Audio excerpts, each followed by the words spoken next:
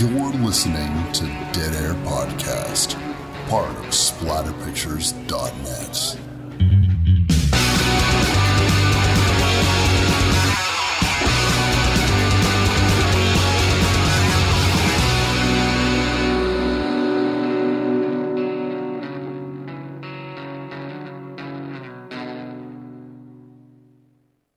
What's up, everybody? Wes Dead Air Knipe here with, always, Typical Lydia.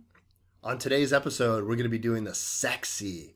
Well, it's not too Christmas sexy because everything takes place before Christmas. Yeah, right leading up to the week before Christmas. We should have done this actually the week before. Leading up to Christmas? Yeah. Well, you know what? Hindsight's 2020. True. We're going to be doing the 1973 classic, The Legend of Hell House. You know, I paused a little bit with that because I want to make sure I'm not saying Hill House.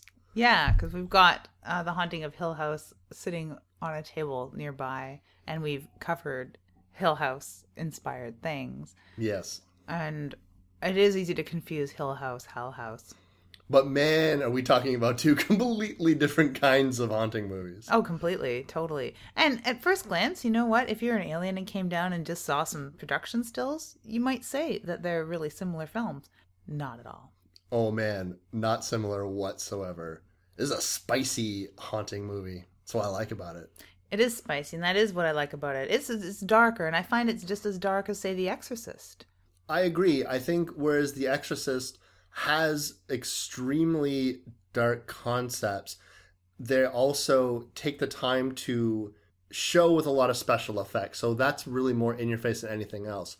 This movie, on the other hand, is a lot more suggested, but because they don't go with in-your-face exposition of these things... In-your-face pea soup puke?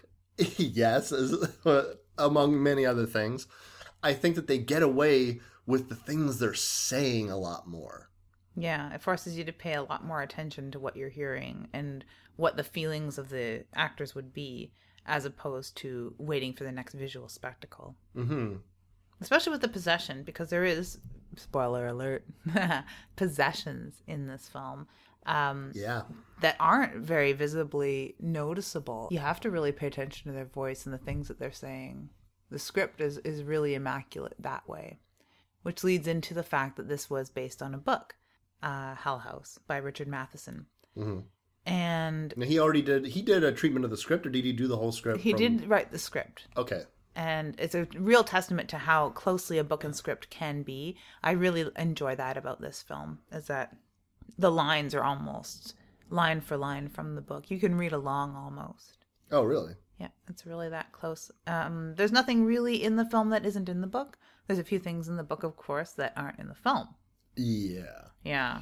Yeah. Well, mostly more of the extreme sexy stuff. Yeah, mostly extreme, and huge blasphemy and slightly racist comments and things like that are all cleansed. And you could say that would make sense if there were many years between the book coming out and the film coming out, but there weren't. The book came out in 1971, the film was out in 73. There wasn't a huge span of time to write the screenplay, do the film, and release it. Like, there was no people coming down and sanitizing what was being said in the book.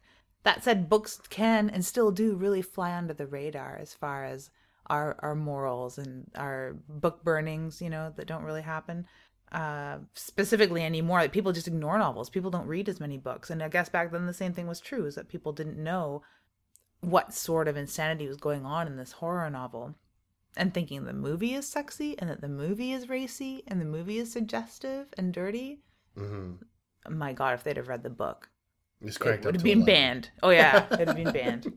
Well, I think that people making the movie would have had an idea about what they probably could and couldn't get away with. Now, they probably could have stood to put more explicit things in there, but in 1973 or 1972, when this movie was in production, I mean, those were just fights that you just wouldn't want to have.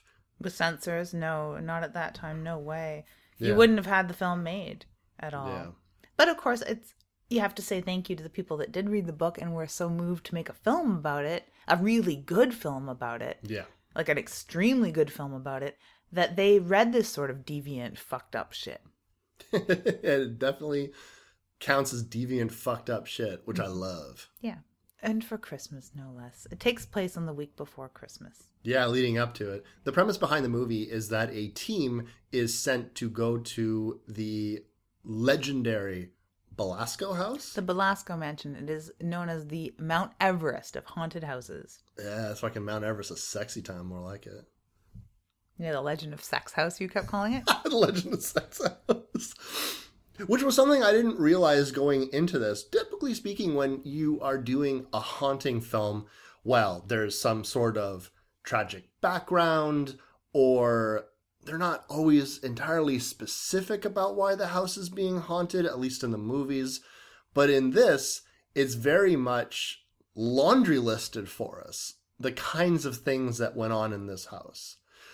Now, there was a team previous to this that had attempted to crack the code, I suppose, about what was going on in the house, to solve the riddle of Hell House.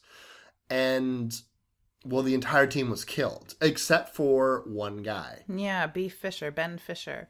At the time, in the first investigation where everybody died, he was something like 13 or 12 or 15 years old. I think 15 years old. 15, yeah. And he was like the top physical psychic, the top medium in the world. This kid was so in tune and open. And they really go into the different types of mediums that exist in this movie, which I wasn't even really entirely aware of. I just don't really know a lot about that kind of stuff. Well, I do. I had a feeling. Yeah, Matheson did a really good job in the book. And it just, I'll talk about the book a lot. I'm going to talk about the book to the point of reading portions of the fucking book. But it's only because the book and the screenplay are just so very close. Matheson did an amazing job and obviously did a hell of a lot of research and read widely on the topic. And widely on the topic, not just for what was contemporary at the time, because ghost hunting at the time isn't like the ghost hunting that we see on television today. Yeah, night vision cameras. What is that? Exactly. But it all came from that. Yeah. And a lot of theories have been expanded upon, disproved since then. But a lot of the theories in this film and the things that they talk about are things that had been manifest at seances and ghost hunting expeditions from, oh my God, like the 1800s. So he's definitely done a lot of extensive reading, and all of the machines and the telemetry and all of the things like the poltergeist and a lot of the religious iconography going on in this. It's all things that have happened in other stories. And if you're interested in that sort of stuff, read a lot of Hans Holzer, because he was a ghost hunter from the 20s, 30s, 40s, 50s, up until he passed away in the Common Era. But like, all of this is definitely stuff that Matheson was very used to writing about and reading, right? Right. So when they laundry listed, it's even more apparent in the book, because they laundry list not only the things that had gone in the Belasco Mansion, which were like, you know, sex orgies, drug use, lots of excessive drinking. Bestiality. Necrophilia. Cannibalism. Yeah. It was like insane. Yeah. And like right then and there, I remember the first time I saw The Exorcist and just some of the cursing that was coming out of this. And of course my young mind at the time was like, I didn't even know those things were around back then. Like these horrible things that Regan is saying. Let Jesus fuck you? Yeah. But for this movie, I even, as an adult, I'm like, bestiality? like the modern concept of vampirism, necrophilia. Yeah, I know. Now, for that laundry list of all the horrible things that have gone on in this mansion, there is a laundry list of all the psychic phenomena that has gone on as well, and it takes up like a half a page in the book, and it's like even in smaller font, so they can cram it all in. So like any single frigging thing, any paranormal experience that you've ever heard of happened in the Belasco Mansion. This movie wastes no time, by the way, in establishing these phenomena. I think we're maybe less than 20 minutes into the movie where we're having significant examples of like possession and things like that, and stuff moving. It's not a slow burn where you're like, is this house really haunted? Even though there are skeptics that are going to the house to scientifically disprove things. Lionel Barrett, and his good lady wife come to the house. Anne, yeah. Yeah, as well as Florence Tennant? Tanner. Tanner. I got the first names right. Yeah, no, it's good. It's fine. Tanner's played by Pamela Franklin, who also was the little girl in The Innocents. And we'd mentioned in that show I'd mentioned like how much I loved her in this film and how neat it was to see her age. And it's neat to see her swear. Yeah. I think it's cute. Yeah, well, she's all grown up in this movie for sure. Mm-hmm. Yeah, she's super beautiful. Both the women are beautiful in this. Yeah. Which helps. Definitely helps. And also makes everything more hilarious because... Well, hilarious, that's the wrong word. But because it's just so British. Like, everyone has this sort of... uptight, repressed. Yeah, stiff upper lip when presented with things like sex and nudity. And they are all wearing turtlenecks at all times, it seems. Yeah, some of them, like, the turtlenecks are, like, creeping up to their ears. Like... It's true. It's true. And I pointed that out when we were watching it because if it would have been based in the States, it would be strange to us that we'd be like, well, why aren't these people, hugging each other at least or making out like the husband and wife? Why don't they sleep together in bed? Why aren't they're just so cold and it would seem weird. Mm-hmm. And why aren't the two single people hitting on one another or making eyes or something like people do in films? Mm-hmm. But because they're British, it works. Yeah. They're way more uptight in the book, and they have reasons to be uptight in the book. Yeah. But I think that because they've made it British in this, it really helps sell the idea that these people are not carnal. They're not going to be hitting on one another. They're not going to be feeding into this weird, deviant sexual energy that this house is made up of, and they're not going to be influenced by it. Well, it's fun because it really emphasizes how societies put a lot of artifice on how we interact with each other and, and so much repression. But what Emmerich Belasco exemplifies is the idea that all this shit was always going on. People were always into the same things. It was always there. It's not like all of a sudden... like fetishes, kinks, whatever, just started cropping up in the last 20 years. It's always been there. And this dude is totally all about the carnal shit. So the forces of the house sort of beating down on these people who look like they've never even read about sex. It's true. Is really interesting. The spirits manifesting the house are finding the chinks in the armor, for sure. With these people. And they're old pros at it too, because like you said, Emmerich Belasco has sort of decided that this is all our true animal nature, right? So just feed people a bunch of fucking drugs, feed people a bunch of fucking liquor, feed them aphrodisiac food, block out all the sunlight, lock them out in the middle of a swamp for months, and they will end up just fucking each other continuously. And eventually it'll turn into cannibalism and necrophilia. Yeah, because I guess once you've had sex constantly, you gotta keep upping the ante, I guess. I guess so. It's a little more apparent in the book. He really becomes almost like a Charlie Manson type person, sort of gathering up these people, feeding them a bunch of drugs, feeding them a bunch of mental head fuck shit about sex, and then eliciting orgies, and then sort of just standing back and watching it all and paying attention to each of their psychologies, right? Mm-hmm. So that he can find these chinks in the armor. So the house being able to do that, the house is sort of just sitting back and waiting for you to tell it where it needs to poke and prod till you fall apart. Mm-hmm. Really a fascinating ghost story at that point. Because like you'd said, normally walk into a ghost story not really knowing... or like a haunted house story, not really knowing why the house is haunted. We got to figure all that out, and that's your story. This we know walking in. We do, because not only are we dealing with a person who has already been to the house before as a teenager, who has seen the deadly effects of this house. Because this is not a house that's like, we're going to rattle some dishes and maybe show you some visions, and then you all kind of run out screaming. This is a house that will fuck you up. Mm-hmm. And to anyone who's like, why are people afraid of ghosts? All they do is move dishes. I was like, well, they also ignite fires and throw heavy iron chandeliers at you and cripple you and maim you. Yeah. Everybody from the first expedition basically died or went insane. The only other living person is insane and paralyzed. Paralyzed, yeah.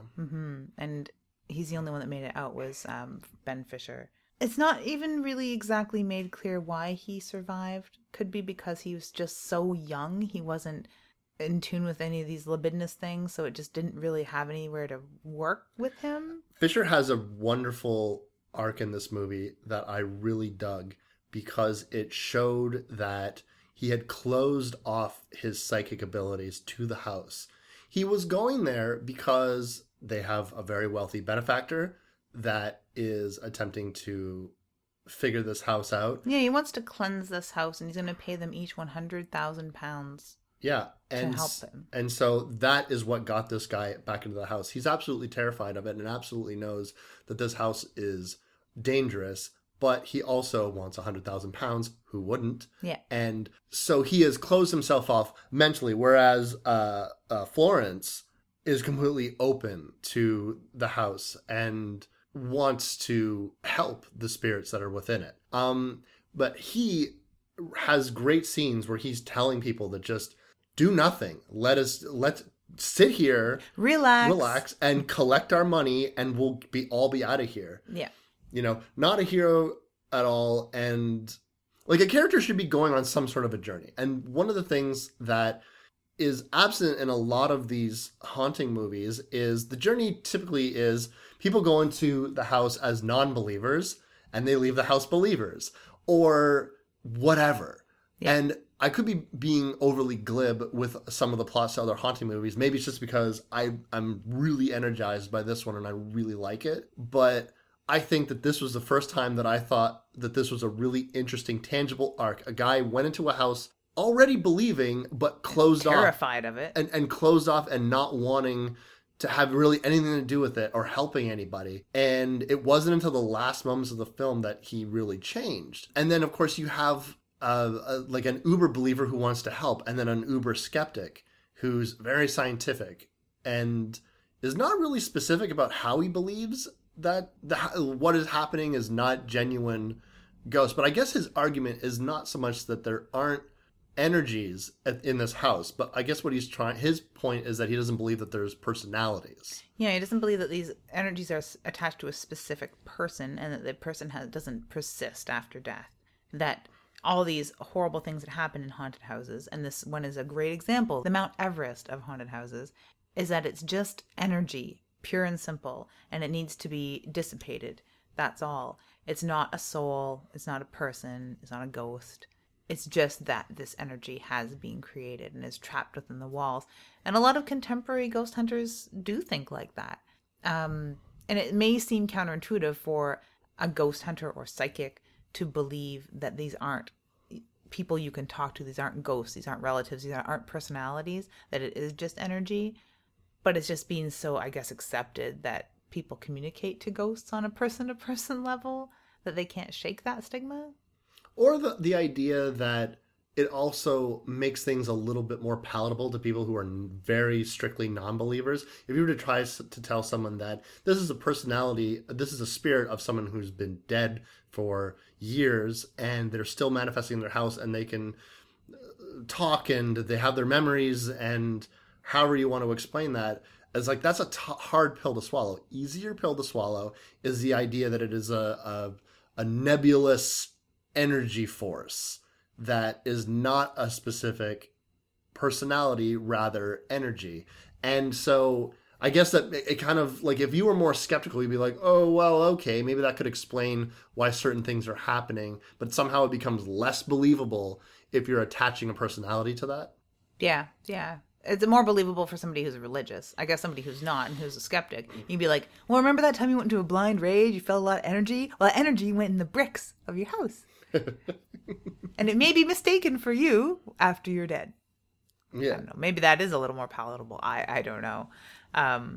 The religious angle, though, is fascinating in this because that is the personalities being present is how it's better explained to somebody who's devout Christian or overly spiritual. Mm-hmm. And one of the people they have here, Florence Tanner, is like a priest. or a vicar or something. I think she's a vicar. Yeah, so she's super, super religious, and she's a super psychic. So she talks to spirit guides with her mediumship during sittings and seances, and she's also just a devout Christian, right? So she's going to be the one who's going to counter Dr. Barrett with, no, this is not just energies and mindless kinetic energies floating around that need to be dissipated. These are personalities and souls that were attached to living beings that are trying to tell us something. Mm-hmm.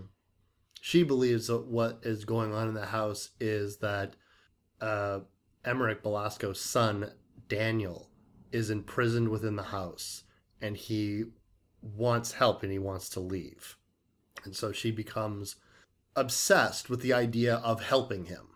Which seems kind of odd to me, because that's like, but that doesn't say that the house is going to be cleared, or that's not the only spirit here. And she's the first to say there's many spirits here, and they're all being conducted by Belasco like a general with his army. She seems to specifically believe that if Daniel's spirit is put to rest, at the very least, a significant amount of otherworldly energy would be removed from the house. So at the very least, if they can't cleanse the house entirely, it would be going a long way to cleansing the house if they could, or at least remove this one spirit, which she believes to be the most powerful and most active.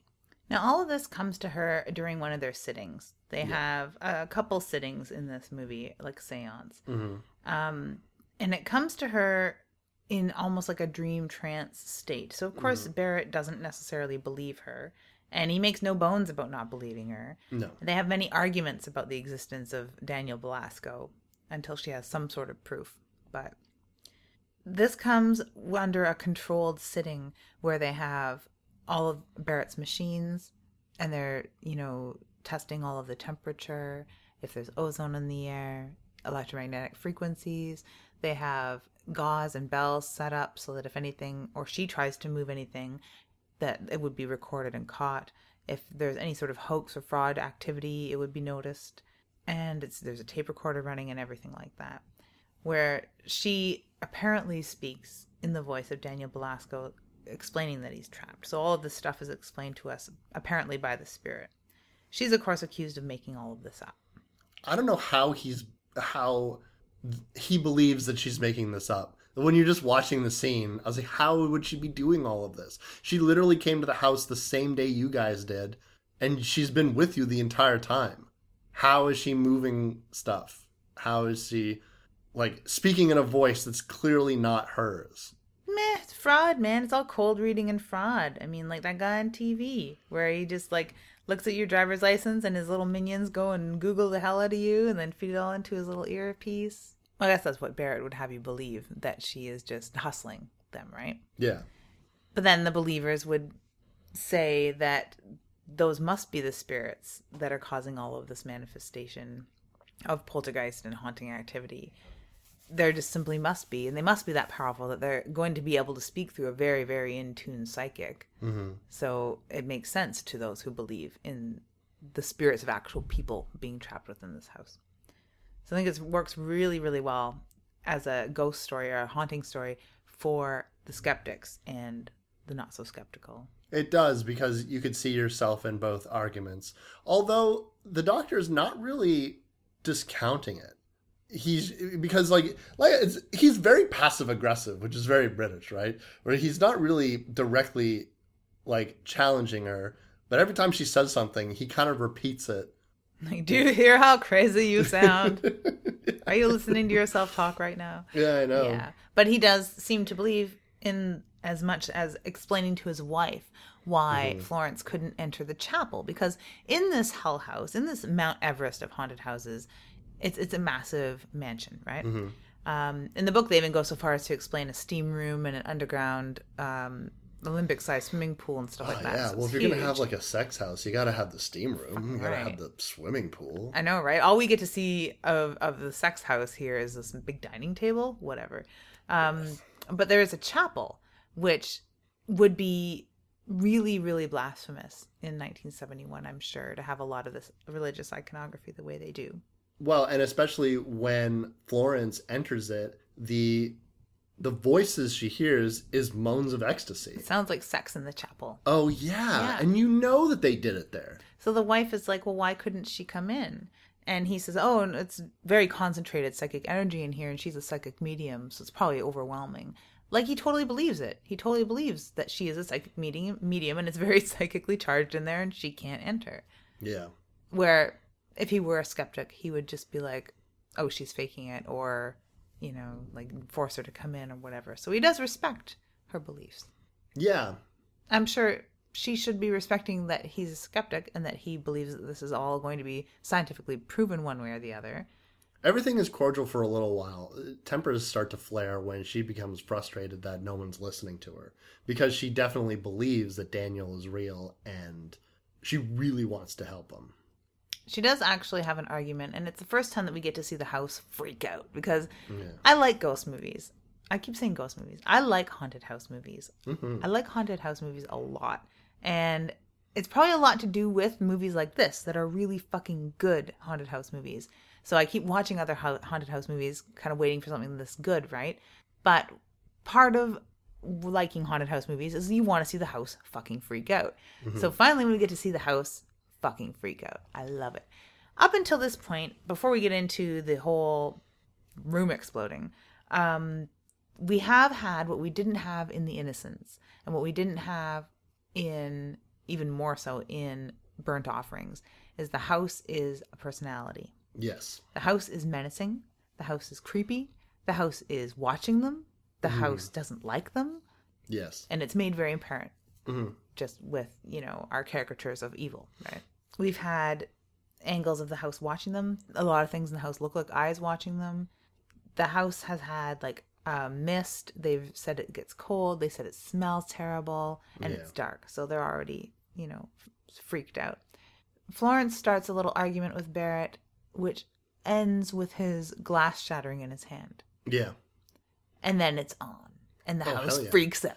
Oh, hell yeah, it does. He's outraged, mostly because, I'm sure it was because it was tea in the cup, and, the Brits like their tea. Oh, I'd be pissed. Like, how am I supposed to do my tea and a biscuit? I can't do it now. My cup just exploded in my hand. Yeah, I know. Most ungentlemanly like. In the craziest thing that I saw, honestly, was how aggressive the house was attacking him. Like, the tray of food with the little sticks in it, like, fly towards the chair and sticks in it. Like, if that hit him, I don't think it would kill him, but, like, it would seriously maim him. Also, like, him falling backwards in his chair, and then the fireplace igniting with, like, this ball of fire. And he's just like, he's just sort of, like, running all They're over. also very British. Most of them are remaining seated, while the table is, like, dancing in front of them, and every single thing has been spilled off or launched across the room violently. It is super violent. It's not just like glasses shattering. They're shattering at your face. Oh, yeah. And stuff like that, which I think is done really, really well for 1971 or 73. It's like super scary, actually. I agree. There's a lot of tension building scenes, and even the scenes where Florence is being possessed and a spirit is speaking through her. I think that it's a very obvious trick how they're doing the vocal effects, but I think that it's effective. And even when we were sitting here watching this, I was like, I bet if this was the middle of the night and I was by myself, this would kind of creep me out a little bit. I bet you it would. Alternatively, the house is so active. There's so many scenes where Florence is by herself. Even before this big table scene, there's straight up scenes where blankets are being pulled away, doors are opening, and this is happening. And the thing that I dug about Florence is she's not afraid. So it's a strange reaction when you're seeing a character have all of these phenomenon happen around them, and they're not reacting the way that you would kind of expect, right? Yeah, no, she's not afraid. She expects most of this. Yeah. And like she has mentioned that these are things that all of these manifestations are things that were mentioned in the Bible. So her being so very religious, it definitely does seem old hat to her. Mm-hmm. Oh yeah, there's no slow burn to activity in the house. You know that there's something up with the house. And there's so much up with the house, it actually becomes absurd that the doctor is skeptic at all. Right? Like, I understand having a scientific mind and needing irrefutable proof. I'm like, dude, shit is going ape shit around you. You're seeing it. And if you think that she's faking it, explain how. He could explain away all of those things, especially with his wife getting possessed, because his wife becomes possessed by this spirit. Does she ever? It's a brilliant scene. It's really good. Yeah. She is awoken in the middle of the night. Not wearing a turtleneck. I think that was her first mistake. Oh, she was wearing a nightgown. She should have been wearing a turtleneck. Dips low. And she watches the shadows of of a statue. Get it on. Yeah. Oh, yeah. Like real sexy, like real Oh, dirty, yeah. real dirty. And her husband won't wake up. And I thought, is this one of those things where a ghost thing is happening and part of the ghost power is not letting someone wake up when you're literally shaking them and yelling at them to wake up? Who sleeps that heavily? Like, if you put hands on me when I'm asleep, I'll get up. Here's a cute thing of a difference between the book and the film is that he is he had polio, I believe, when he was younger. Oh, no. So one of his legs is crippled, and he's on a lot of opium. Oh. Yeah. Chasing the white dragon, is he? Basically. Yeah, he's on opiates. He's on heavy opiates. So he's drugged a lot of the times when he's sleeping. So Really? that helps. If they could have just wiggled that into the movie, it would have helped a little bit. And it would have helped a lot more having him being, as a youth, stricken with polio and being on all these drugs, that he was also impotent. So her laying there at night thinking about sex and seeing sex shadows happening over her bed and him not being able to wake up is probably a daily occurrence. Well, she goes to grab herself a drink. I love that there's just liquor everywhere in this. Well, it's a house of vice and debauchery. Oh, is it ever? Yeah. And she goes, and I love, she opens up the cabinet and there's all these books there. One of the books that she pulls out is Autoerotic Phenomenon. Which just happened. Yeah. Wow. Fitting. Good thing she didn't read that. But now she's got the touch. Yeah, she's all lubed up. Yeah, she's ready for action. She goes downstairs in the middle of the night, and I love how the movie does a really good job of saying, like, of filming her in such a way that it's like, oh, it's sexy time now. Her hair's down. The silhouette, you could see her body silhouette through her nightgown. Very sexy. That's racy for 1973, and she's glistening with sweat. Oh, yeah. And she goes to Fisher, who looks like he's never had a woman come on to him ever. He is wearing a turtleneck. He's wearing a turtleneck. I will point that out. Yeah, I know, but it goes beyond the fact that, like, how undignified. It goes beyond upper crust British discomfort with sexuality. He almost behaves like an alien. He behaves like completely asexual and sex repulsed, to the point that when she has some of her most amazing and quotable lines, which I will not quote here. Why not? Because I would not do half as good a job of relaying that sort of like feral sexuality. I wouldn't even do a quarter good of a job as she does. Well, she suggests in the scene that she wants all of them naked together. Why don't you do the scene? Why don't you do it? Well, I don't remember all the lines, but one of the things that I did remember was like drunk and sweating and clutching and biting. Yeah, that's what she wants. That's what she's into, and he is not having any of it. And she tears her clothes off in one deft move, just like wah. Yeah, and he looks down at her naked body and looks up to her like horrified. I think he does it excellently. I think that's some of the best acting. Now, of course, this is Roddy McDowall. Yes. An amazing actor. Yes. So that helps, right? Of course. Definitely helps. The acting across the board is really strong in this movie. It's all impeccable. All impeccable.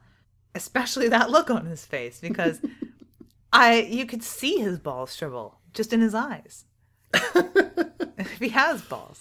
I thought maybe there might be an aspect of it where I was like, well, maybe he just thinks that she's married. So, but at the same time, she's not even just talking about, in that scene, she's not talking about like, oh, let's just the two of us have a sordid affair right now.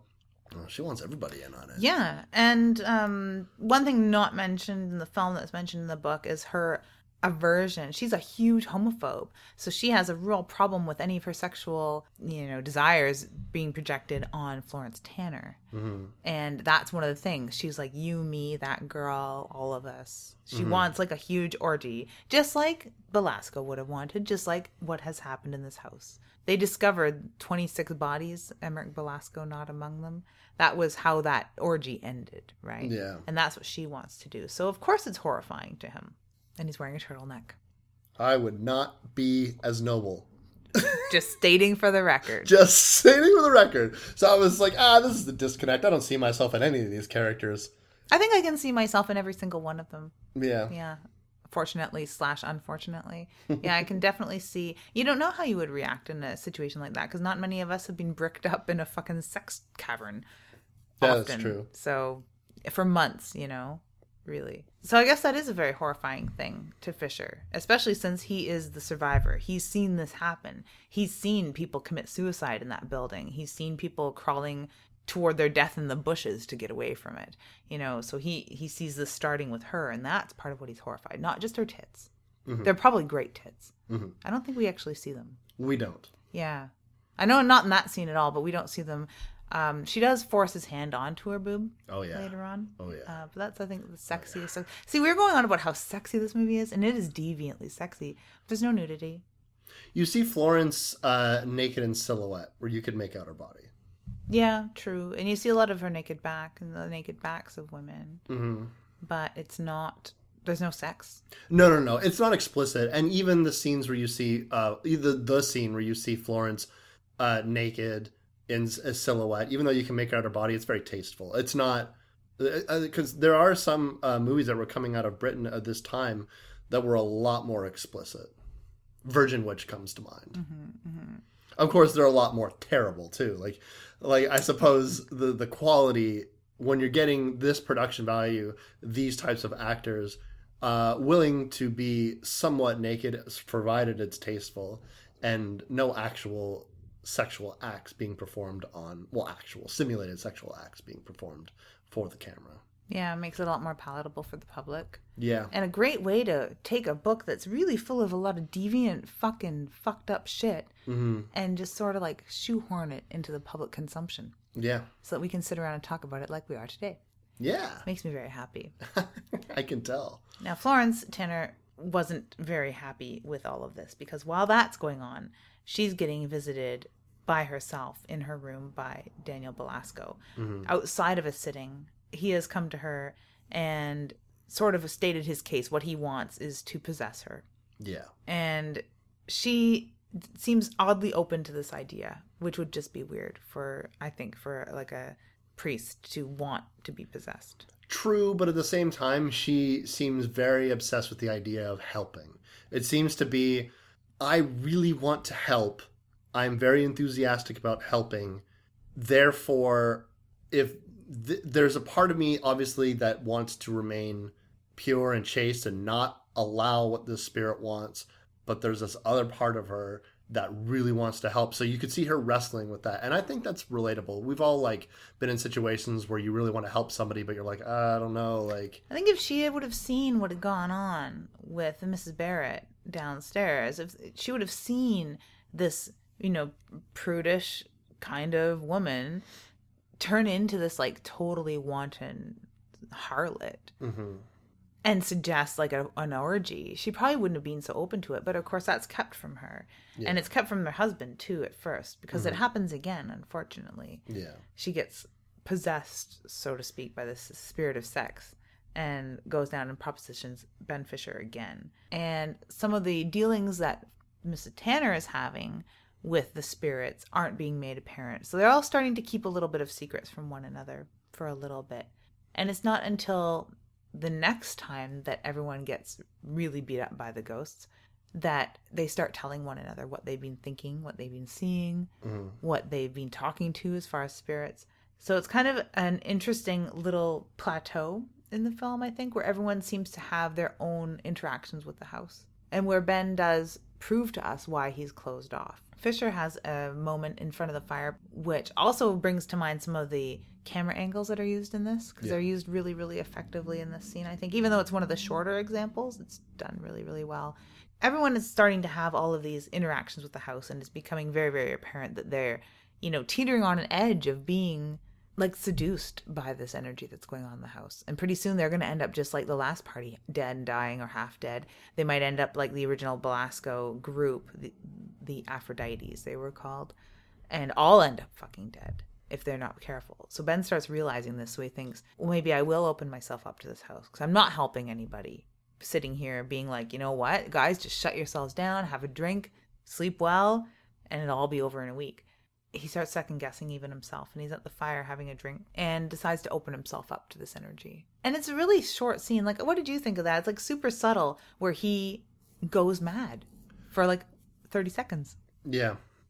For me, anytime that you're dealing with a character who is being influenced by an otherworldly force, but there's no special effects to indicate that, there's no mist, you are relying entirely on an actor's performance. So how believable or effective, or in this case, scary, a scene could possibly be is heaped entirely on this person's shoulders. And what we're given by this actor is a sense that finally opening your mind up to it is unbelievably painful.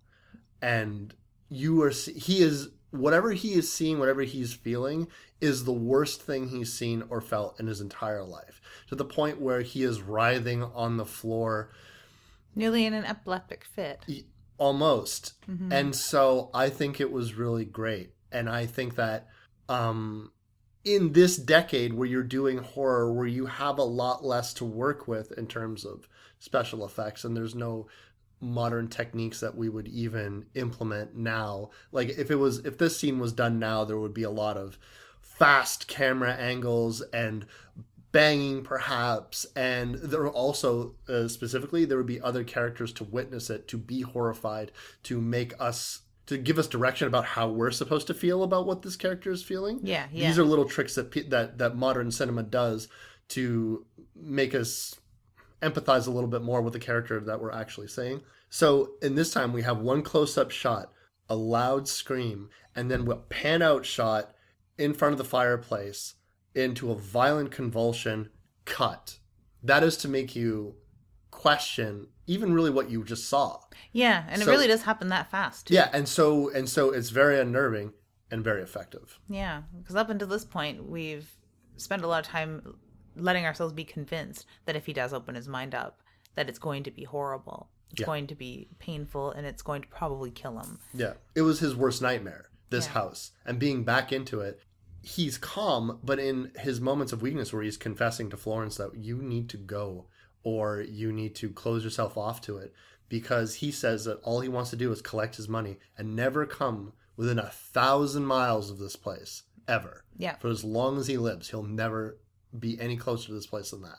Which now he's really adamant. At first he'd been like, you know what, I'm going to just close my mind, and he's not going to really talk to other people about it, and sure, if he witnesses weird things, he's just going to keep his mouth shut. Then he's like, well, maybe I will help out. He has that moment where he just about loses his fucking mind, and then he's very adamant, no.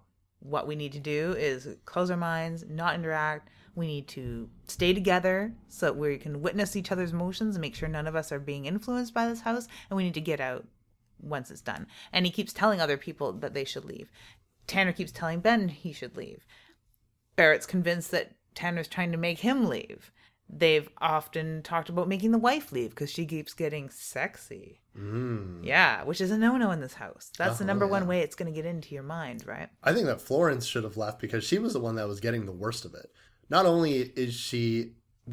she's forced to sit, too. So she's like the number one guinea pig. Yeah, absolutely. And the second time that she sits, she's in like this leotard thing. Mm-hmm. And she manifests ectoplasm, which is easily the biggest special effect that this movie has. Yeah, definitely. Yeah, non-practical special effects. Like there's a huge ball of fire, but that's a huge ball of fire. Yeah. Yeah. It's not put in post. But the ectoplasm, which isn't really used as much. You'd said, The Haunting of Connecticut yeah, has a big emphasis on ectoplasm because it's going back to The Haunting of Connecticut really is talking about the days where seances were almost like vaudeville entertainment. People would go to houses and have a seance, and very famous mediums would have instances where like ectoplasm would come out of their bodies and stuff, and there was photographs. So that was The Haunting Connecticut had all that kind of shit going on in it. yeah. And the ectoplasm idea, the reason for the leotard and this big curtain of bells in front of her is to ward off stuff like that, and that's why we don't see ectoplasm in these ghost hunting television shows. I'd love if someone does watch all of those shows and there is one that has ectoplasm, or they mention ectoplasm, or they collect ectoplasm, and I'm making air quotes that no one can see. Yeah. Ectoplasm is kind of a concept that has gone the way of the dodo because it's been disproven. Completely. It's kind of up there with like that, like the photo of Loch Ness Monster, to crop circles, to the photo of Bigfoot. Like there's just evidence that supports that it's absolutely 100% artificial, and so you don't really put as much stock in them nowadays. So someone's like, ectoplasm. It's like, that was a thing that was made up, right? It's like, no, ectoplasm. It's true. And back then it hadn't been quite disproven as violently as it has been yet. Yes. So there's a really interesting explanation which sort of helps explain Barrett's skepticism / believing in the things that are going on around him. Never really discounting them, but knowing that there's got to be a scientific proof for them.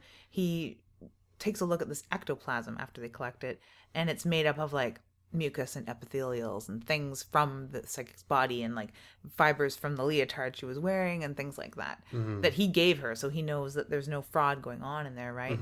And he explains this to his wife, and it all makes sort of pseudoscience sense that the energy would be drawing these things out of her body and creating it in midair for them to see. The mind manifested. Yeah. Is specifically how he says it. It's a great speech and explanation. I really dug that scene a lot. And in 73, that would be that pseudoscience that would really, really get to you. Right? Yeah, and people were like, oh, okay, that's how it is. Yeah, makes sense. It explains all those mediums photographed under a call, if you will, of ectoplasm. Quite creepy looking, but yeah, totally disproven, so we don't have that kind of ectoplasm fun nowadays. Not nowadays, but I think that if you're already sitting down to watching a movie like this, you just let yourself go with it. All right, ectoplasm. It was like when Haunting of Connecticut came out, ectoplasm was already passé. Oh, totally. Right? So, but you just like, all right, I'm going to sit down and just roll with it because, all right, why not? You're already watching a movie where there's ghosts. So, like, where are you going to stretch the line of credulity? Like, it's like, oh, ectoplasm? Now I don't buy it. Like, you just... All I can really remember from this film, from The Legend of Hell House, the next one that I remember mentioning ectoplasm is Ghostbusters. Yeah. Really? So that's like where we went in the film with ectoplasm. Well, she's attacked by a cat, Florence is. Yeah, in a real nice Hammer horror move. Someone's attacked like, by a cat. Where you're wrestling with the cat and everything like that. And the cat's going, hissing very menacingly. She clunks it with a fucking bric-a-brac on the shelf. It's like, dunk. Yeah, it's probably a big, heavy metal giant ashtray or some shit. And then she, it is very Hammer horror because she closes the door on it and then you just see this like bloody evil paws like coming out from underneath. You hear it scrabbling at the other side of the door trying to get out at her. Yeah. Oh yeah, it's possessed as hell. Which is kind of hilarious. That's the first time she gets really beat up by this house too. And she continues to get beat up by this house. Well, she had scratches on her breasts. And bite marks. Yeah, beforehand. Yeah. And so, yeah, like slowly but surely, like this very sweet woman is just getting like more and more brutalized. And she is ridiculously sweet, and she almost fits into this mold. If you didn't know that she really, really honestly was trying to help, the way that she's taking this all in stride and still trying to mostly be positive about everything and do what she can to help the ghost and help her fellow housemates. It's almost like this like petulant princess kind of look to her. She is so like stubborn, but happy. And adorable, that it's even doubly hard to see her go through all of these things where she's getting like molested and beat up and she's bleeding and she's the one taking the worst of it. and being forced to swear the most. Being forced to swear the most, and not only that, but constantly dealing with people that don't believe her. Yeah, yeah. So all these things are happening to her, and Dr. Barrett thinks that she's doing it to herself. Yeah, even to the point of like taking a look at when she's covered in scratches at how long her fingernails are and stuff like that. Mm-hmm. Yeah, really subtle too. It's done subtly enough that the audience, I think, gets his attitude towards her before he explains it, usually by way of explaining it to his wife. There's a lot of mansplaining going on in this. So much mansplaining. Yeah, it gets a little tiresome. It's comical. It's comical. It's British. It's the early 70s. Yeah. I kind of give it a pass, kind of the way that I give like Night of the Living Dead a pass for like how the dudes talk to the women in those movies. Yeah. Although Mrs. Cooper is fucking awesome, but like a burgeoning sexual freedom from his wife because of the fact that she's really being awakened by this house. Is she ever? And she just won't quit. There's a second time that she goes down, and it's always Ben Fisher. Ben Fisher just shouldn't be alone. It's not that the women shouldn't be alone.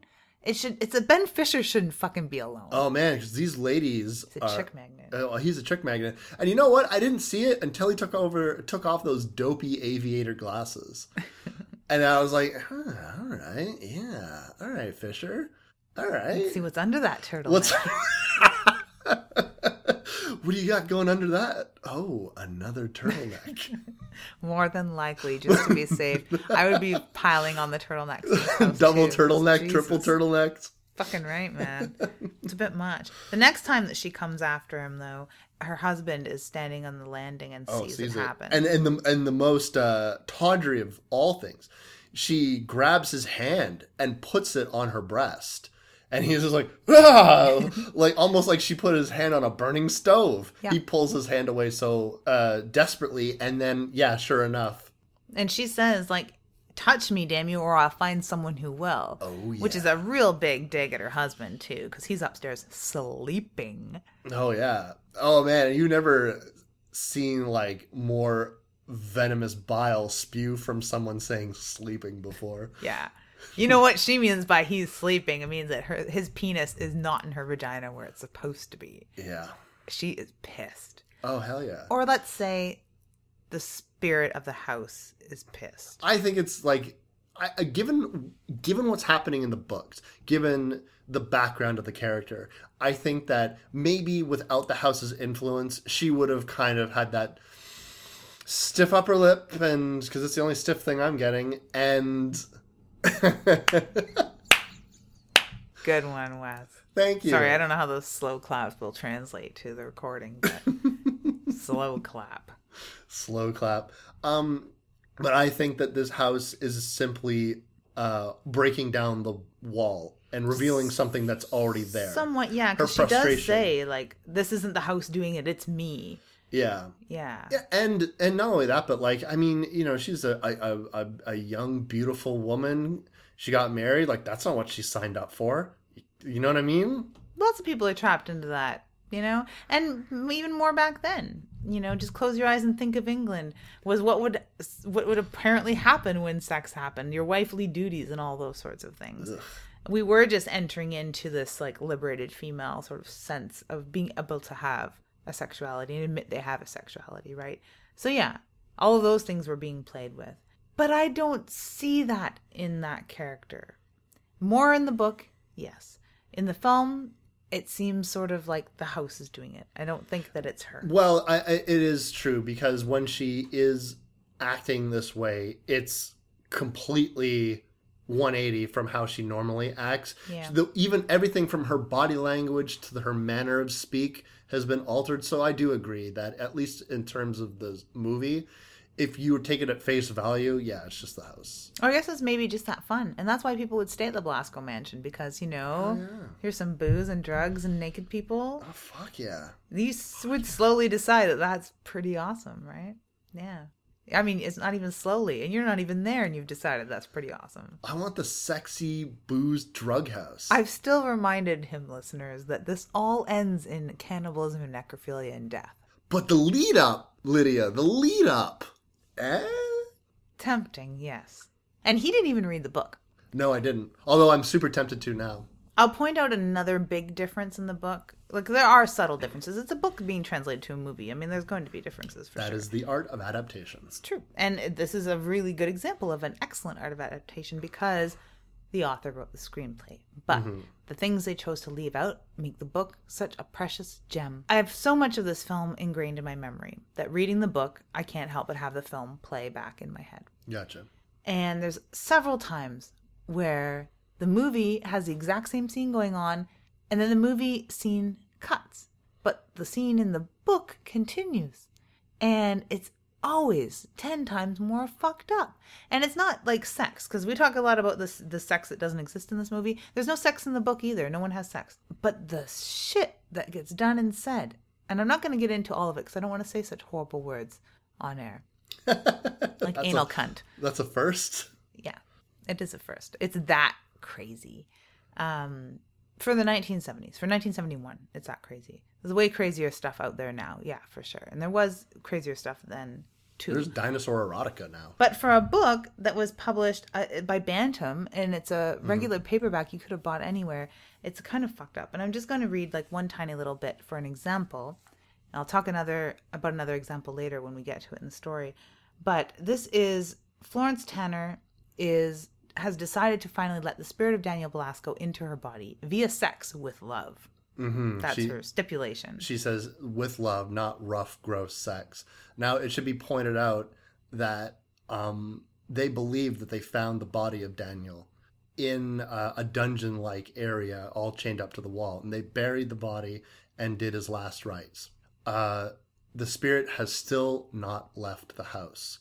And so it approaches her, pleading, demanding love.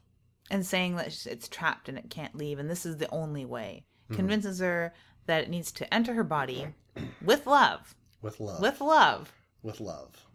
And then I read the book, right? So this scene starts out with her getting naked into bed. It's dark. The ghost gets on top of her, I suppose, because we can't see it, and enters her with love. Yes. And she opens her eyes with a horror-stricken look and screams. Yes. Scene ends. People come running to help her. In the book, it goes on just a little bit longer.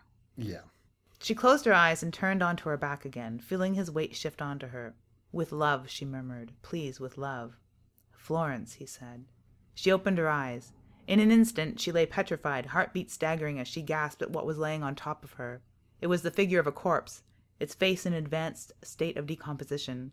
Livid, scaly flesh was crumbling from its bones, its rotted lips wreathing in a leering smile that showed discolored, jagged teeth, all of them decayed. Only the slanting yellow eyes were alive, regarding her with demoniacal glee. A leaden bluish light enveloped its entire body, gases of putrefaction bubbling around it. A scream of horror flooded her throat as the moldering figure plunged inside her. It plunged inside her, Wes. A corpse. A rotted corpse plunged inside her. A very graphically detailed rotting corpse. Yeah. Now, that was something that would not have been put into the movie whatsoever.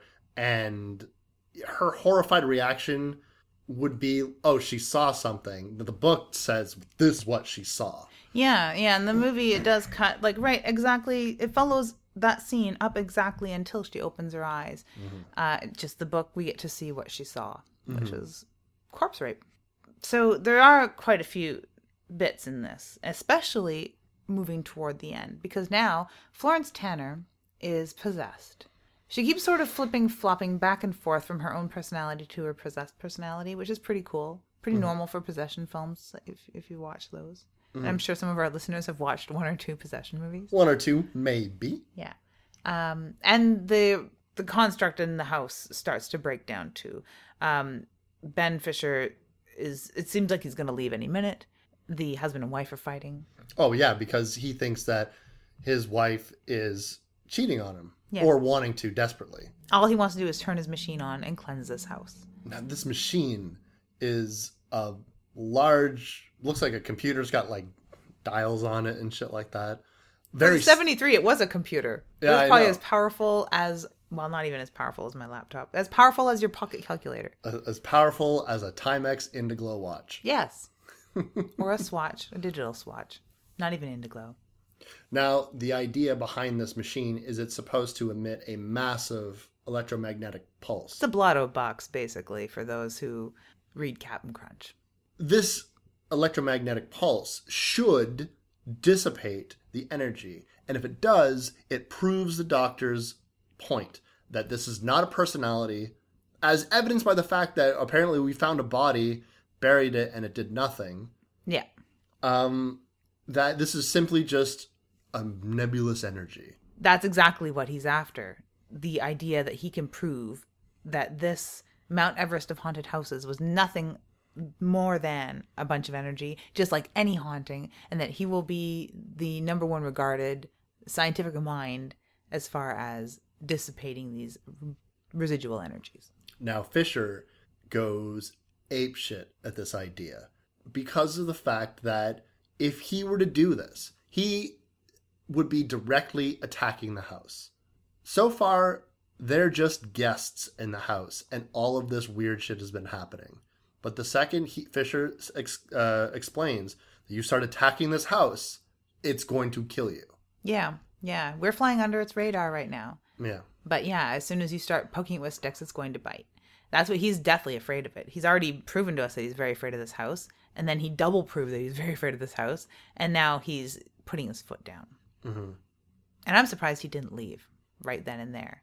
Me too, but I'm wondering if the pull of the 100,000 is keeping him there, or if the fact that he is a good guy and he doesn't really want to leave these people because he knows that they're not going to leave. So maybe he thinks he could be of some kind of help. I'm not sure. And there's also the countdown factor. There's only at this point, it's only 12 hours to go before they're turning on this machine and they're allowed to leave, because their benefactor gave them 1 week. You know, in 1 week they're allowed to leave the house. And this movie takes its time to indicate times and dates, just like the book. Yeah, the book does. Yeah, so you kind of know. I love that it's not like 140. It's always like 143. It's always very random times. Random.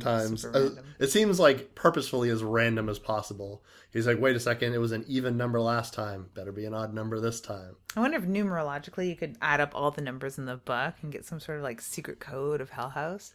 Oh shit! That's what I'm doing tomorrow. It was the Illuminati the whole time. Probably. When is it not the Illuminati the whole time? I'm gonna look for a pyramid. Is there a pyramid on this book anywhere? Well, you know, the thing is, it's the sexy secret organization, the Illuminati. The Illuminati. I love it. Because you would think, if this were an American film,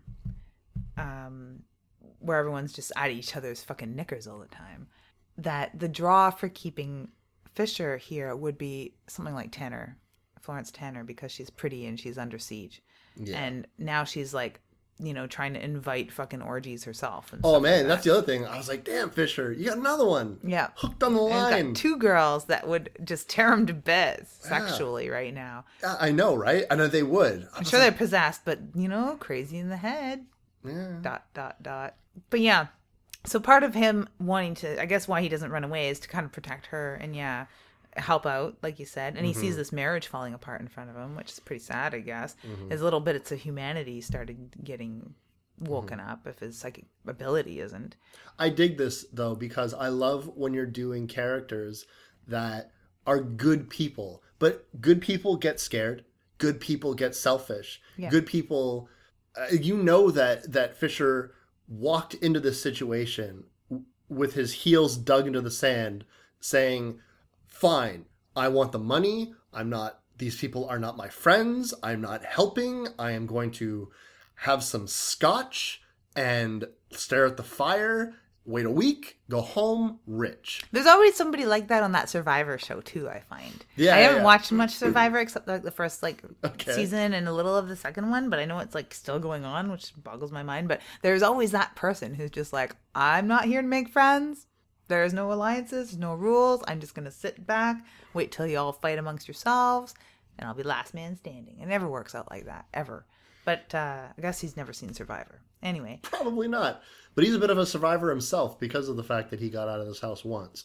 So he's planning on doing it again, this time with a fat fucking paycheck to go along with it. Can you blame him? No. No, not absolutely. And honestly, he's the most rational person there, who has a deference for this place. It's sort of innocuous too, because up until the midpoint of the film, it's like you can sort of identify with everybody or you can't identify with anybody, but you don't think that he's going to be the guy. Not at all. Because he does just kind of sit back. He seems like a little dweeby. He doesn't seem very friendly. You know, there's nothing really about him that's compelling. It's not until he has his little fucking moment of madness. And beyond that, when he starts actually caring a little about the other people in the house, that you start paying a lot of attention to what he has to say. Well, when we first meet him, the fucking guy won't ever say more than 2 words to anybody. He answers questions when asked, but he almost seems annoyed by it. Yep. And the second his explanation is done, clams up instantly. He has nothing more to say. Kind of don't blame him. He did almost die 20 years ago. He was just a kid. He was just a kid, and he watched people die around him because of this house. And who knows how early on, even just 1 or 2 words out of other people's mouths, he would be like, shit, they're the one that's going to end up getting fucking ghost raped. Or, you know, how similar it was to the last time he was in this house. How horrible that would be. Now, Florence is absolutely against this idea entirely for her other reasons, because she believes that these are personalities, these are spirits and ghosts. You need to lay them to rest. You need to appease them. The same trap that a lot of haunted house films fucking fall into. Yeah. She says that if by removing them from this hell, you're condemning them to another. And I'm thinking, bummer. That's what you get. You mean hell, like a daily existence? Yeah, whatever. Bummer, Florence. She was about to leave, though. If they would have all just zipped it, the little fucking god girl would have just went on her merry way, because they were about to drive her into town. Ben was like, giddy up, come on, let's go. And then fucking Barrett had to open his mouth and tell her what the machine did. She was about to leave. She had her little travel bag and her galoshes on and everything. But no, Barrett told her what the machine was intended to do. It was going to dissipate, reverse all of this energy. So she grabs a crowbar and starts smashing at the dials and everything like that. And they even do say, good thing she didn't know what to smash. Well, she smacks Fisher pretty good. Yeah, she does. But she just kind of, she breaks the dials and stuff. Bummer. Yeah. Honestly, to be fair, this computer was built in the 1970s, so I'm sure it could withstand nuclear fallout. It kind of looks like if you took an old radio and welded it to a fridge and then welded a fridge to a deep freeze. And it has that very old-timey, science-y, greenish gray color to it. Like a filing cabinet? Yeah, like an old filing cabinet. Yeah. You could tell that it probably made like a dong dong dong sound if you touch the sides of it. Yeah, it's mostly all air in there, sort of like a furnace in a basement or something. Yeah, it does remind me a lot of a furnace in a basement. It's like a lot of vacuum tubes in it and shit. Yeah. And dust. And cat dust. fur. Yeah, there is scene of animal violence aside from her getting attacked by the cat. The dead cat looks very fake. Yes. Lucky. Mm-hmm. And it only lasts a second. But is it ever dead? Holy monkeys. Super duper dead. But you still see a cat outside, so I don't know if it's the same cat, if it's the Nine Lives thing, if it's infested by cats. Maybe it's the cats that hold the power. These are the cats of Ulthar. These are the cats are creating all the energy from outside. So them looking inside for the source of the energy is wrong. It's the cats. I figured it all out. Well, that's pretty good. Florence goes to the chapel. She finally braves this horrible psychic energy and goes into the chapel to, demand answers? Basically, that's all they ever do. What weirds me out a little bit about this is that they all have already decided the house is evil. They've already decided they shouldn't be alone. They already decided they're way too susceptible to the influence of this house, and this machine needs to be turned on to do whatever Barrett thinks he's going to do. But they all split up again. Yeah. And I guess it's the house kind of making them decide to be separate where it's easier to influence them, yeah, right? It's very Scooby-Doo, but... It is very Scooby-Doo. But she does end up in the chapel screaming and yelling at who she thinks is Daniel Belasco. But she does finally figure out that it's Emmerich Belasco. Mm-hmm. There is no Daniel Belasco. It is the matriarch of the Belasco mansion. It is the Count himself. Mm-hmm. That is, and she mentions it again, sergeant in charge of his army. Mm-hmm. Now, he doesn't like being called out this is really all about his massive ghostly ego. Mm-hmm. And Well, he was called in life the Roaring Giant. yeah, because he stood, what, 6'5" or some shit? Like, super crazy tall. He was super crazy tall and imposing and legendary. People... A face like a demon. The face of a demon. Almost like an evil Hugh Hefner. I get the idea. Or like... An evil Hugh Hefner. That's exactly what he seems to be, yeah. Yeah. A super evil Hugh Hefner. Yeah. So somebody famous, like someone who's famous for vice and extravagance, who then died and or went missing, and then now it's like the Playboy Mansion is haunted. Yeah. And way scarier. And the walls are bricked up and the windows are bricked out. Yeah, because he was weird. These little hints throughout the movie. Well, Florence, while calling him out, the big cross from the chapel falls down on her and crushes her legs. Yeah, not the first person to get their legs destroyed, that's for sure. Yeah, her legs are destroyed, and then she is really fucked up, like bleeding from the mouth and massive fucking trauma. Oh yeah, her guts. She's done. Yeah, and it basically smashes across her pelvis. And I will point out one of the second biggest things that they had to change, maybe the third biggest thing they had to change in the book or not mention from the book to the film, is that this huge cross, and when they first walk in the chapel at the beginning of the film, in the book they first walk in and they right away note that it has a massive penis, a big hard erect phallus on Jesus. So they're like, well, that's blasphemous. If they wouldn't have been able to show that in this film. No way. There's no way they would have gotten away with that. So when the huge cross and this crucified Christ falls on Florence, killing her effectively, slowly, but killing her, where do you think the phallus goes, huh? Wait a second. Uh-huh. Ew. Oh, yeah. Really? Oh, yeah. And they don't just mention that maybe the phallus, like they make it very clear that the phallus she gets impaled by the cock of Christ. And it kills her because it disembowels her, basically. Damn. And they mention it when people find her body. They're just like, oh my God, is that when they pull the cross off of her and it's like the cock is covered in gore? Yeah. They don't do that in the film, though. Not surprisingly. No, she just gets her legs crushed. Mm-hmm.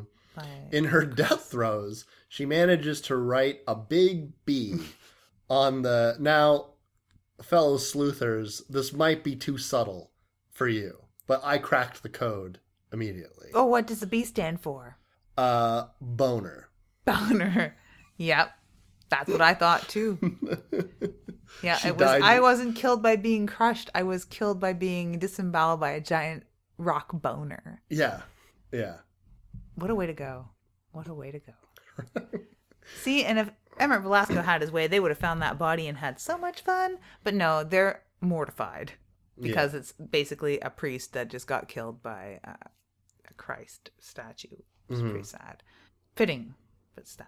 Me seeming like Pamela Franklin as a little girl in The Innocents, and then the next time I see her is like an adult woman. I mean, obviously she grew up to be incredibly beautiful and as talented or even more talented now than she was in The Innocents. Like her acting prowess is nothing to joke at. Oh, it's amazing. But then to see her like brutalized and then gruesomely murdered, I was like, oh.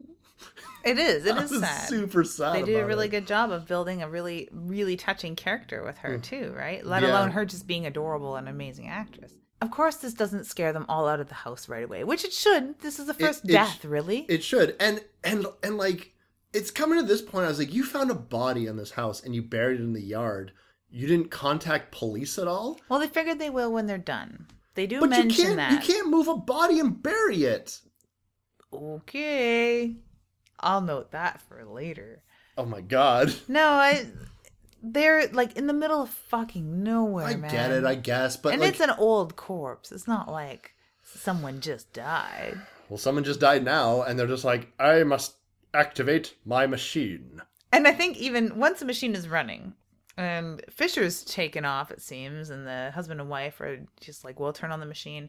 The wife is like, it's a shame Florence had to die. Isn't it? Isn't it, though? Yes. Yes. Carry on then, stiff upper lip and all that. I know. They're so dispassionate about the whole thing. I know. It's almost unbelievably dispassionate. There's a few more sections in the book where they do discuss it, but it's equally as dispassionate, where they just, oh, wow, too bad. Yeah, you're right. It's too bad she had to die. Bummer, shrug, walk away. Now, they activate the machine, and unfortunately, it's an electromagnetic wave, so there's no fanfare, although I was kind of hoping that there would be. I was like, the house kind of rattles and shakes a little, and there's mist inside. yeah, I guess there is that. Everything's dissipating. But if it was a modern movie, there would be like fucking CGI, like waves of electricity. And sparks and faces in the mist going, oh, it's like Freddy's children and stuff. Oh, yeah. It would totally be like that. Yeah. But no, it's not like that this time. The lights dim, a little bit of like dust in the air. So they all come back into the house, and like Fisher is charged with like, you have to open yourself up psychically to this house. You need to know it's clear. Yeah, and it is clear. He does. He gleefully and joyfully exclaims, almost like Scrooge, bursting out his windows and wishing everyone a Merry Christmas. He's like, it's clear. The house is clear. And he really believes it. And you're almost thinking, you know what? We got like 15 minutes left of this movie. What do they do? To stand there hugging one another or something? The house is clear. It's 4:30. It's time for tea. Yeah. Past tea. Well, all of a sudden, when the good doctor's by himself, his good lady wife is off someplace, Fisher is off someplace. Yeah, because the house is clear. It's safe to be alone now, because you're not going to suddenly fucking get ghost raped or trying to have sex with people. Yeah, I know. Well, all of a sudden, the little dial on little his EMR starts picking up a reading. Yeah, going all the way up to like 600, 900 or something like that. Whatever that means. I figure the higher the number, the worse it is. And he was like, what? Impossible. Most outrageous. He's not even kidding. That's almost exactly the lines. Delivered with the exact same sort of brogue. Yeah, and the one of the boxes, the devices that he's been using, explodes into his face. Mm-hmm. And he's like, "Brah!" Like he's still being attacked by the house. Obviously being attacked. Yeah, and he hears and so a loud scream happens. Well, when Anne comes downstairs later, she calls to her husband. Where is he? And the room, by the way, the main room where the table is, and apparently a lot of debauchery and vice all occurred. It's been ransacked. It looks like the place got robbed or something. Yeah. All of the good doctor's shit is all over the place. She calls out to him, and he answers, "I'm over here." And I was like, "Oh man, this dude is not. You are not going to find this dude in the state that you want him to, lady." No, I was hoping like sort of like the doctor from like Hellraiser. Like, he'd be strapped up on a big, like, St. Andrew's cross or something, coming at her all covered in leather and chains and stuff. And to think I hesitated. Exactly. That's what I was fucking hoping for. Fingers crossed. Well, instead, you find him even more fucked up than Florence was. Yeah. Just completely cut up and smashed by a chandelier. Yeah, and this is the chandelier tried to get him when they first sat down at that table. Yeah, I gotta figure it's like just piss off the ghosts until they run out of chandeliers. There's only so many chandeliers this place has to have. And then it will transform into its final form, and then you just hit it 3 times in the stomach, and boss the glowing weak point. Yeah, and then you're done. That'd be awesome. She is obviously mortified finding her husband like that. Fisher kind of comes in. They really thought that they had beat it. They really thought that the house was clear and that this was done. Mm-hmm. And that they were making it out alive, save Florence Tanner. And it was a shame she had to die. Pity that. Yes, indeed. But now Barrett is like cut in half almost by this fucking chandelier. And it drives her mad. And then you can hear all the voices around her, and the house is definitely still very, very, very alive. Mm-hmm. At least in the chapel, anyway. Fisher comes in and indicates that. He says that the disturbances are concentrated to the chapel. The house is ostensibly clear. And he's impressed by this. Very, very impressed, and believes now that this is all just energy, and now it must be focused somewhere and being kept somewhere. Mm-hmm. Now, this is where a lot of subtle hints start coming together that were in the movie, expertly planted. If this were a modern film, I hesitate to say that this would have been handled a lot less delicately. They would have had flashback scenes. which they didn't Yeah. have in this. He mentions a lot of the stuff, and you have to rely on your memory. So we're trusting that the audience paid attention. Do you think it's really broad? Do you think that it's really weak? Do you think that extremities? I think that it is a long way to go, because if you're not familiar where this movie was going, and I wasn't, then I don't think that I would have drawn those conclusions, but I openly admit that I'm not the smartest dude in the world. But do you think it's a language thing as well, that we just don't?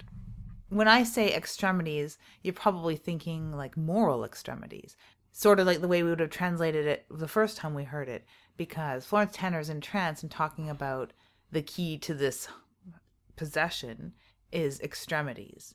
And you'd think, well, yeah, vice and debauchery and all the fucking sex and rape and like bestiality and shit. I did get an indication that they were talking about limbs. At least the way the dialogue was placed. I was like, oh, I think they're talking about limbs, but I didn't understand why. Then when he starts, and also the fact that he looks at Florence's and that her legs are sticking out, like the lower part of her body was attacked. Then he looks over at the doctor. Barrett's feet are sticking out from under the chandelier, and he's cut in half, basically. Yeah, the legs were attacked. And he's remembering about when he narrowly escaped this house before. Yes, a person was paralyzed. Another crawled on their hands and knees, their legs not working. And someone else crushed. A woman jumped from a balcony, and her legs and pelvis were completely crushed. Mm-hmm. Then he sees Florence's final clue, which is the B For boner. For boner, Velasquez. And he finally draws the conclusion that, oh, they were both right and both wrong, in that Florence was right that it was a personality. Yeah. The doctor was right because it was one thing. And it was energy. And it was energy. But whose energy? Emmerich's energy. This whole time, it has just been one person. Daniel was made up, and go figure, this rapey sex ghost lied to you. What? Which was something that I think that the most aggravating thing about Florence's character was at no point did she consider the idea that she was being lied to. Yeah, somebody who deals with the devil all the time and should know all of his tricks. Yeah, that's like the basic one. That's the number one trick in the book. So I was like, I don't know if I buy her not, like, just so wholeheartedly believing, oh, how do you know this is Daniel? Because he said so.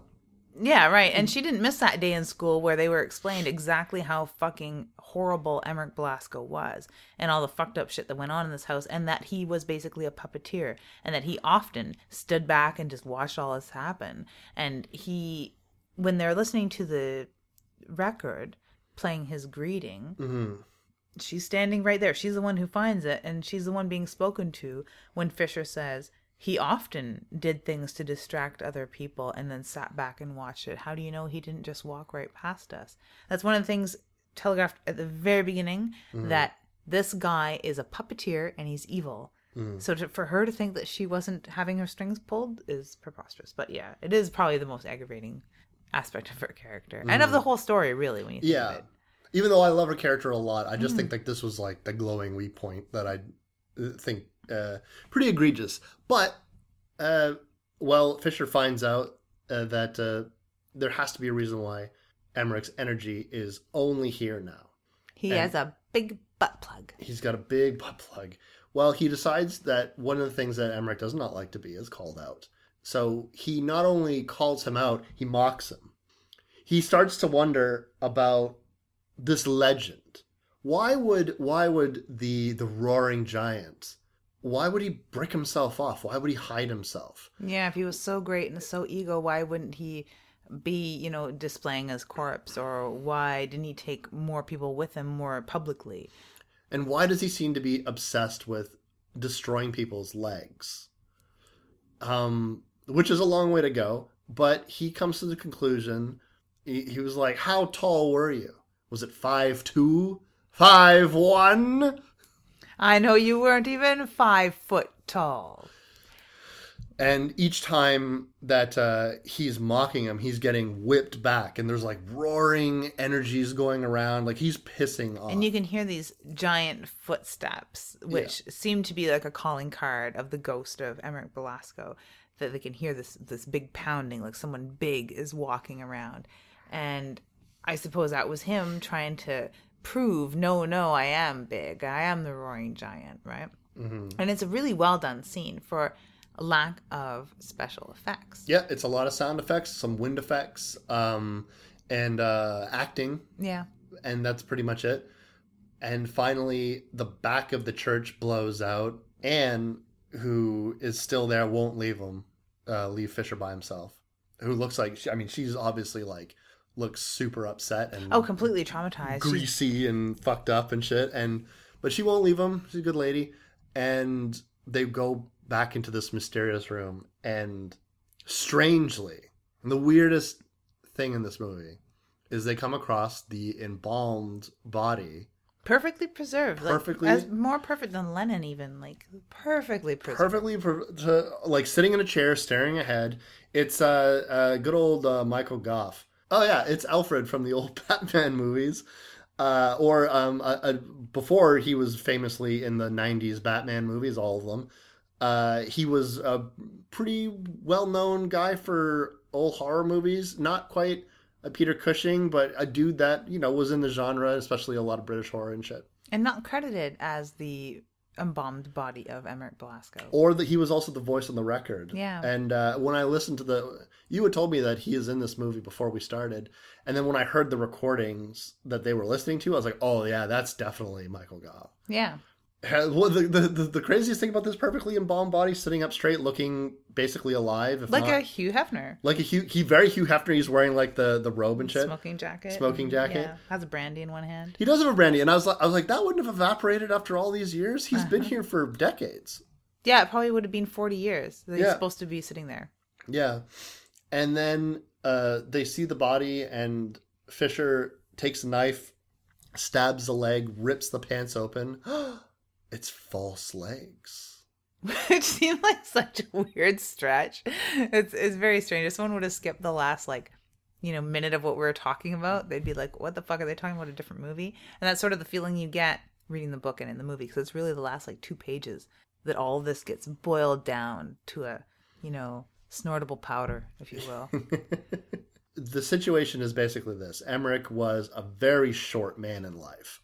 And very vain. Very vain. And a huge ego. So what would you do with that combination? You would cut off your legs. I suppose, yeah. He had his legs surgically removed. And he had false legs put in to give him an immense height. Now, I think that it's hard to really say because Michael Gough is a normal-sized person. A good height to him. So what would a human who was very short, who had their legs cut off, would their body not look weird? Slightly. There's a girl that wanted some height. I saw this on television ages ago at my mom's one day, and what they did is cut her bone between her hip and knee and between her knee and ankles, so 4 cuts for 2 legs, and they inserted you're making this face, I'm so sorry. It just sounds so painful. It is, and the recuperation is stupid.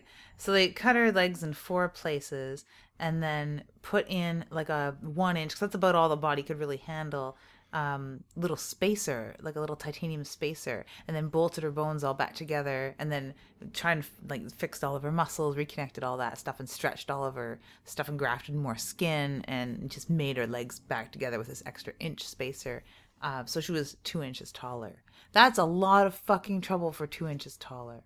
Yeah. She'd have been better off to cut her legs off entirely, really, truly. So maybe Emeric was ahead of the game. Yeah. He was ahead of the game in another sense. Because Fisher, while he was mocking him, said, you weren't the genius at all. You weren't a genius. You weren't the roaring giant. You were a pathetic, shriveled bastard. Yeah. Your mother was a whore. All kinds of nasty things he's saying to a nasty person who deserves it. He realizes something that made him reconsider, at the very least, Emeric's intelligence.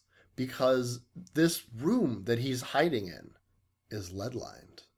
Completely sheathed in lead to protect him from this reverser, this thing that would dissipate all electromagnetic frequency, thus destroying his hold on this house and his like ghostly spiritual power. Decades before it even happened. He is a genius. He is a genius. He somehow imagined that the only way to remove his energy from this house would be some kind of electromagnetic pulse, something to dissipate it in any way. And so he held his body in this locked state. And that's why that's why the doctor's machine didn't clear the house, because he was protected. Now that seal has been broken.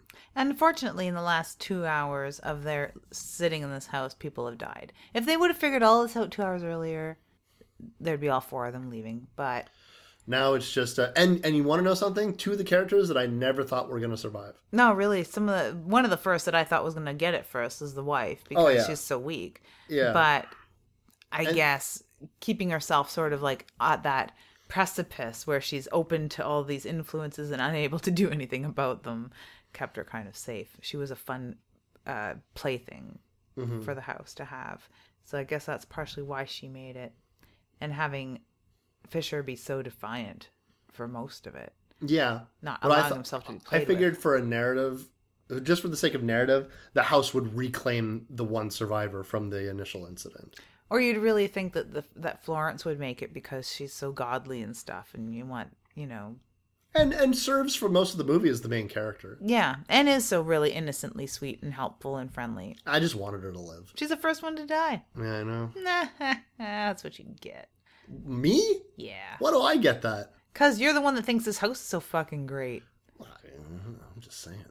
I'm just saying that sometimes we need a little sexual energy to lead to levels of debauchery and vice that I have only dreamt of. Oh, okay. I get it now. Yeah. So it's the journey, not the destination. Well, the destination is cannibalism and necrophilia, and I don't want to do any of that. But that's what you've signed up for. Yeah, I know, but I'll just kind of be like sitting there eating my corpse as I'm having sex with it, I guess, being like, I didn't take this role. Well, you can visit Hell House. It still stands. And it's, I guess, being cleansed because the last scene is them walking out, turning on the reverser with that lovely air raid siren sound it makes, which is music to my ears. Parting ways at the gates, I suppose. Yeah, where do you go from there? Home, man. Home. Where it's safe. You're not going to get ghost raped. Do you think that they cleanse the house? Do they get Florence's and the doctor's cut of the money? I don't know. I don't think they mention it at all. But in the book, their benefactor has passed away and their son isn't going to give them 1 red cent. Oh, rip off. I know. And spoiler for the book. Sorry about anyone that was looking forward to reading it spoiler free. But if you've seen this film... If you listen to our show and you don't want spoilers on anything... Yeah. Sorry. Spoiler alert. We're going to ruin it for you. We do. Yeah. That's what we do. We fucking spoil and ruin. Well, it's a hell of a way to cap off the year. This is our last show of 2015. And I am glad to see this year come to a close. But why?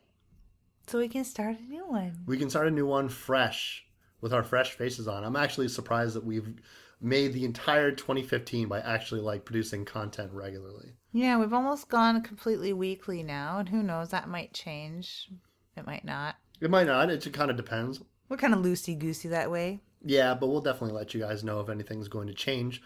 But I mean, 2016, more movies, more commentary tracks, more requests that you guys have for us. We have some stuff lined up already for movies that we are going to do that you guys have asked us to do. And so don't hesitate to keep on that. It goes to show when we're interested enough to keep bringing our stories mingled in with our opinions and reviews on these films. Mm-hmm. We're still interested in doing that and excited about doing it and even growing more excited to do it. So that's interesting. And honestly, the reason for the podcast, was the reason for the website entirely, was to celebrate our fandom, but also it was originally, since it was just me, it was to discover things that I didn't even know that would be awesome, like this movie. So one thing I want to do is say thank you and hello to lots of people, because this is like our last episode of the year. Mm-hmm. And that's what you do. And the show has grown exponentially over the year. And I'm super thrilled about that. Not only because we've gone mostly weekly And who That knows? certainly helps. Yeah, and it helps for us too. It keeps us on our toes and keeps us in the right headspace as far as wanting to discuss these films, not only like over a pint or something like we used to. Yeah, But- there was a lot of drinking involved in us talking about movies. Yeah, well, so that's how the genesis of this show began. Yeah, was once you saw that I would go blah blah blah after a pint about horror movies specifically, because there's not much else worth talking about in life, According to you. especially not in public. Yeah, that's true. Yeah, it's better to talk about like ghost rape, necrophilia as loud as possible in a packed area. Well, there was that one time just last week where we were talking about some pretty heinous shit on the street, and a woman literally stopped in her tracks in front of us and looked at you. She gave you the dirtiest look. Awesome. Lydia wins again. Or the time that me and Amy were discussing necrophilia and necromantic specifically, and what is scarier, a freshly dead corpse or like a floater you picked out of a bog to have sex with over breakfast out in public. Yeah, I love those looks. Keep giving them to me, people. And keep giving us a listen. Thank you so much. A special thank you to Chris Carr, who suggested that we review Burnt Offerings, which is another fun haunted house movie, a lot like what we reviewed tonight, Hell House, or The Legend of Hell House. It's Hell House, the novel, The Legend of Hell House, the film. And hello and thank you to Jeff Campbell, who suggested The Innocents, another haunted house possession film, ghosty stuff. Really enjoyed doing that. And there's more to come from Chris Carr's suggestions in the new year. And I want to say thank you to Ruth Knight. Oh. Yeah. Thanks, Mom. Thanks, Mom, for support and listening, and of course being on one of our awesome bonus episodes this summer where they talked about crime scene photography. Yeah. Our other super awesome bonus episode with Amy Vosper. So thanks, Amy, for contributing to the Baissez Moi episode. Made me think that I should stop being on the show. When I heard Amy talk, I was like, she's smarter than me. She's smarter than a lot of people. She's smarter than both of us. You could duct tape both of us together and feed us like brain pills and raw fish for a week, and we still wouldn't be as smart as Amy. So I want to have her on another episode. Oh, man, that'd be nice to have all three of us on. Also, not to forget, one of our first requests ever, Altica, thank you so much for recommending us to watch The Host. Yeah, that was super fun. And it sort of changed my mind a little bit about monster movies. I know. I never could have gotten her to do a monster movie beforehand, but I was like, it's for the people.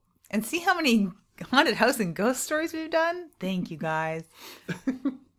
Special hello and thank you to Bind Torture Cast, who is my favorite podcast in the entire universe. Super sweet dudes. Yeah, of course, listens in and shares our links, and we're sharing their links because it is an amazing podcast I could listen to all day They long. claim that we're the better show. I think that's ridiculous, but I was like, their shows have a lot more going on in them than us. You know Oh what my I'm saying? god, yeah. Way more interesting to listen to. Yeah. From my point of view, anyway. They are the better podcast. And this is Horror from the UK. I say hello to Michael Wilson, who does share our links as well. And I listen to that podcast religiously. And anyone that hears me go on about the books that I read that link into the films that we cover, if you're interested in horror literature and a good podcast, and they're very, very rare. This is Horror is a good horror literature podcast. The Faculty of Horror, of course, also out of Toronto. So It's nice. Keep it in the family here with our Canadian take on horror. They're a lot more brainy than we are.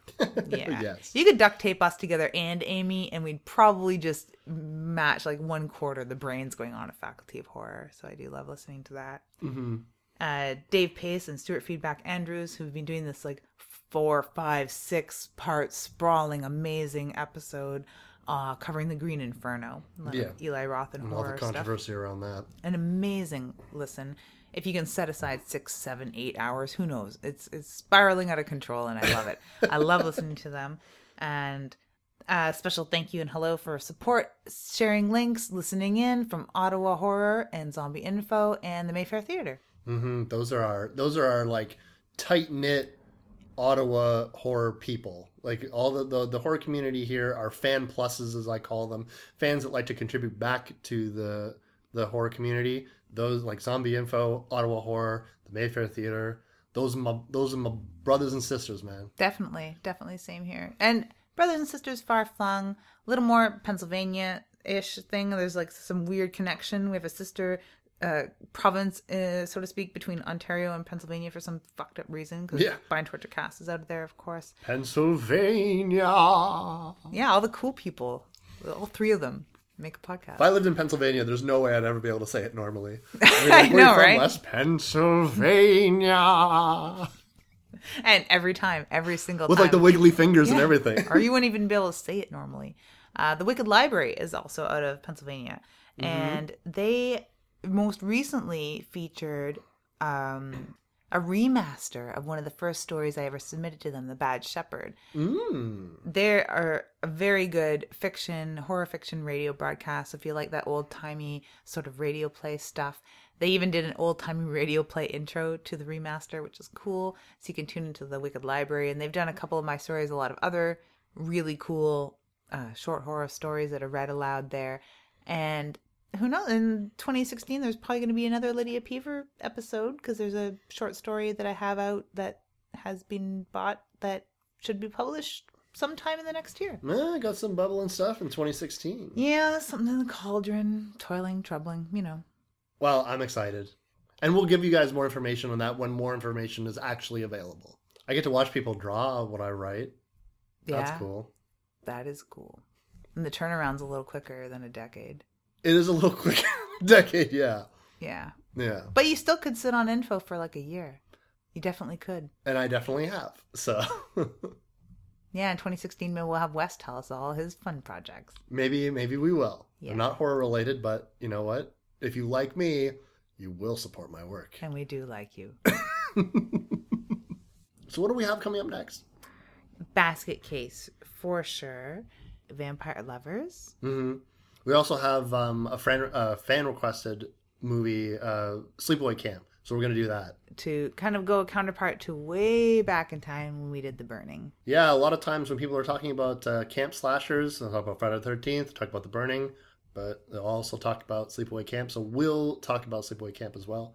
But yeah, Basket Case up next, then Vampire Lovers. Although we are recording on Boxing Day. We are. Yeah, because we're hardcore like that. Oh, hell yeah. A lot of other people taking weeks off. Some people take entire months off. Well, you live close, so that helps. Yeah. I still didn't make you cookies, though. That's okay. You're sweet enough. Thanks, I think.